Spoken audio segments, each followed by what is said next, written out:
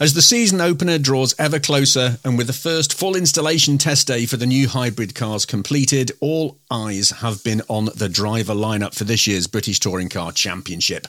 Back behind the wheel of a BTC Racing Honda for this new campaign is Josh Cook, and I'm pleased to say he joins me on the line mobile. I think, Josh, on your way up to Knock Hill.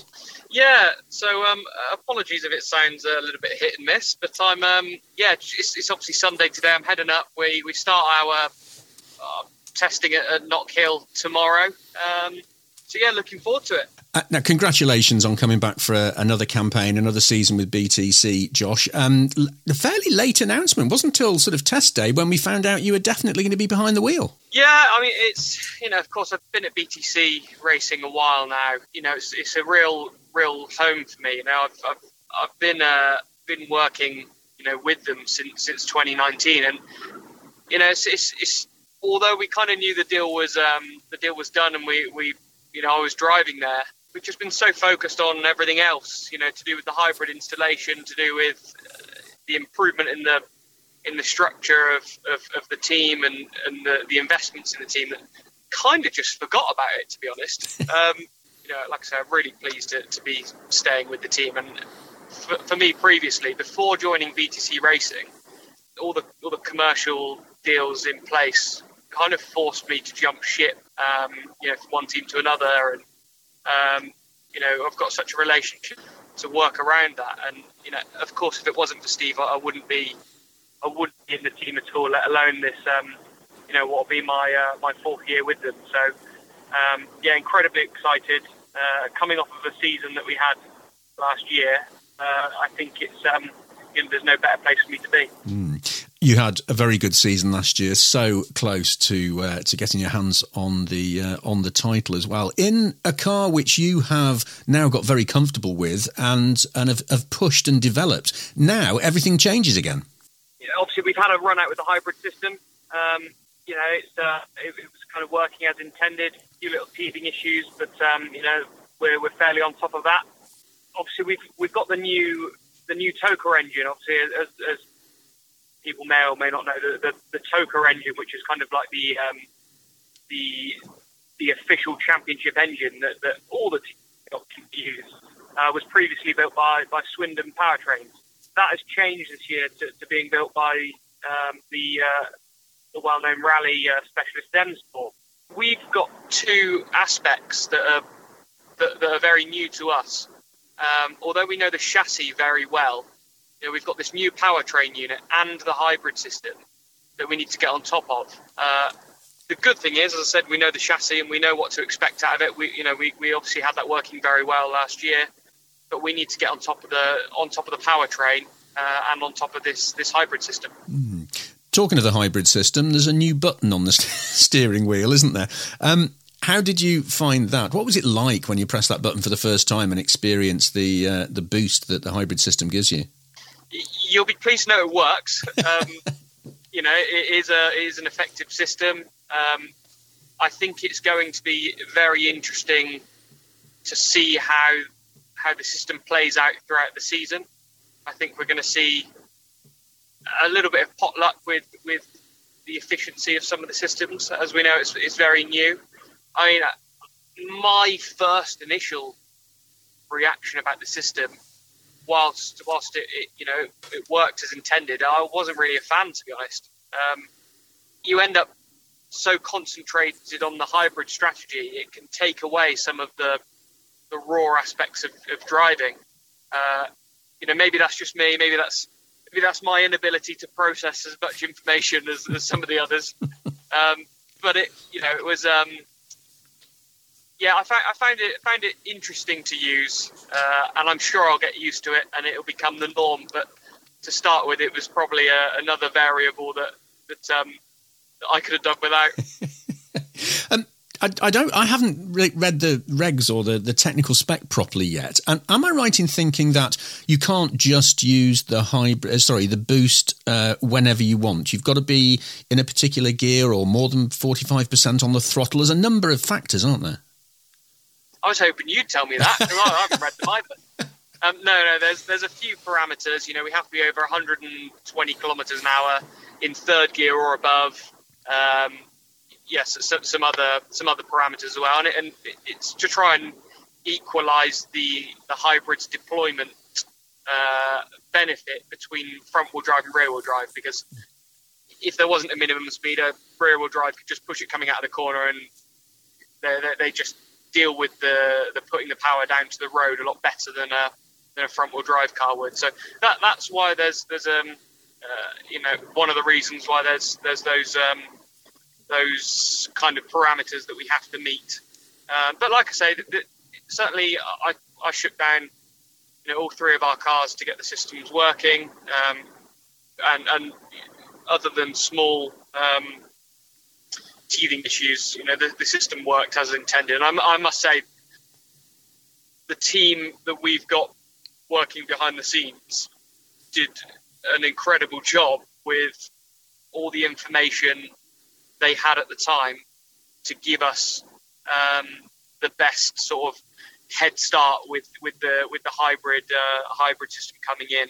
Our data engineers have gone through different strategies, worked through different deployment benefits in certain areas, and have calculated a lot of where we're going to have to use the system for our best gain. But as you say, you come to a race weekend, it's not going to be a case that we can just hold the button the whole time. It's 15 seconds per lap, certainly for the first race.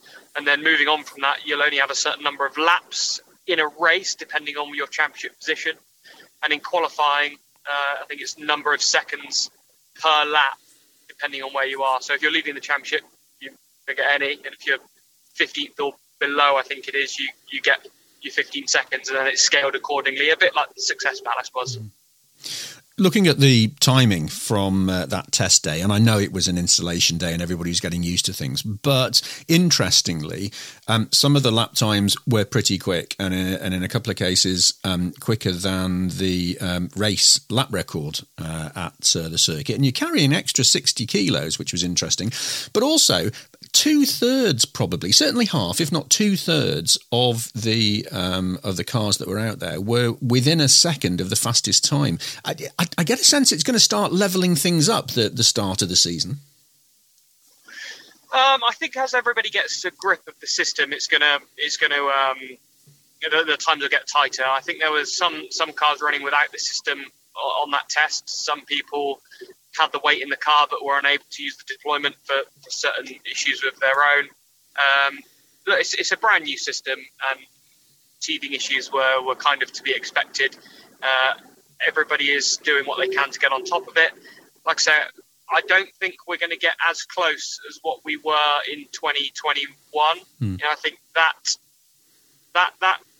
the championship last year was absolutely unbelievable for its competitiveness. It was, I think it was Silverstone. I think all top 30 cars or whatever it was at the time, 29 cars. Yeah. Were within like 0.5 or 0.6 of a second, and that is just a staggering figure.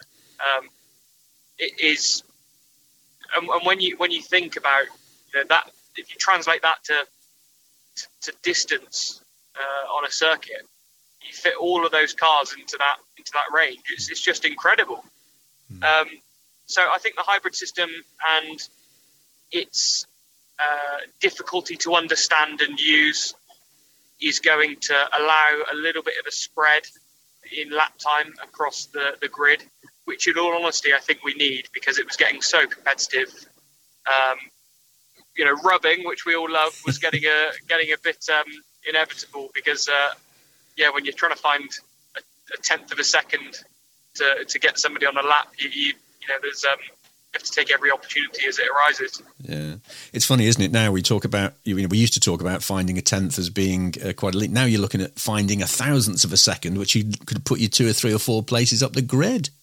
Yeah, and it's strange in the car. You just give absolutely everything you can, and we've got a little time on our dashboard that tells you whether you're kind of up or down on a lap in the car. Generally, your fastest lap. So we know if we're on a good lap, but you think finding a tenth of a second is easy, but when you get to the limit, finding that extra tenth is still very difficult. And when you're doing that every single session, which everybody's doing, you get to a point where everybody's going as fast as they can, and getting that extra tenth just becomes, almost an impossible task. You have to put like spectacular laps to find those last little bits, and that's kind of why we all do it, because it's so difficult as drivers to chase that and to try and improve constantly. I think we're all just addicted to it. So yeah, that's what it's all about, and I think that's why we all enjoy it. Now, looking towards the season, you're teamed up again with Jade Edwards. I spoke to Jade recently. She's looking very much to being in the same garage as you again. But what have you made of the other changes up and down the paddock, Josh? I think that no matter what, the drivers that are always quick are still going to be quick. We've seen it even last year. Tom Ingram, who jumped from a top team with Speedworks in a proven sort of package, they jumped ship to Hyundai with Accelerate, and of course they're a great team, still up and coming. And with Tom's input, with their development, they jumped straight to the front of the grid, and the championship contenders all the way. So I think it shows the importance of a good driver within the team, and of course you need a good car. So that partnership is really crucial. I think you've seen with Ash Sutton and Dan Camish going to Motorbase, that car's going to be incredibly quick with those two pedalers in it. It's well backed. They've got great partners on board. So anybody who is normally at the front is still going to be there. So I don't think there's going to be any big surprises. I think Jake Hill moving to BMW is going to be pushing Colin Turkington all the way. I'm really looking forward to seeing how that pans out. But I think, for us, we just need to concentrate on what we're doing, and what we can do. We know that we just need to keep pushing on, and we need to take a step forwards from where we were last year, and we need to understand the hybrid system and work with M Sport with a new Toka engine to see how much we can extract from our package, because that's all we can do. So we're just going to approach it the same way as we always do in testing, and whatever we get to, we're not going to be satisfied with, because then we need to keep driving forwards to keep finding as much lap time as we can. I'm sure putting a smile on your face is the fact that we've got 2 visits to Thruxton again this year, where you traditionally, I don't want to curse this, but you traditionally do pretty well, and you must be hopeful of coming away from those 2 meetings with a bag full of points. Who knows? I love the circuit. I know what the circuit requires from a driver, and I know what it requires from a car. But I've had really good years, there in the past. Really good points hauls over weekends. I've been to Thruxton. I think it was 2017, where we just didn't have the powertrain unit to deal with it. I think I struggled to get inside the top 20. And then we go there the next year, and we're winning races. So it's entirely going to depend on our powertrain package and how that performs. We know the chassis can do it. I feel comfortable around there, so I'm not worried. But the thing with the Touring Car Championship is nothing is a given, and you can't expect anything. Yes, I've gone well there in the past, but that counts for absolutely nothing when we arrive there next time. And finally, Josh, you caught the attention of a lot of people last season with the design on your race helmet. Same for this year, or have you got a new one? Yeah, it's I've kind of forgotten about it, to be honest. I am a big fan of the design from last year.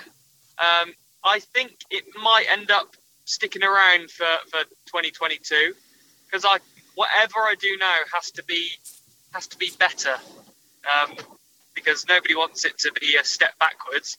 So we'll have to see what we can do in future. But I think it's around to stay for this year. But we'll have to see.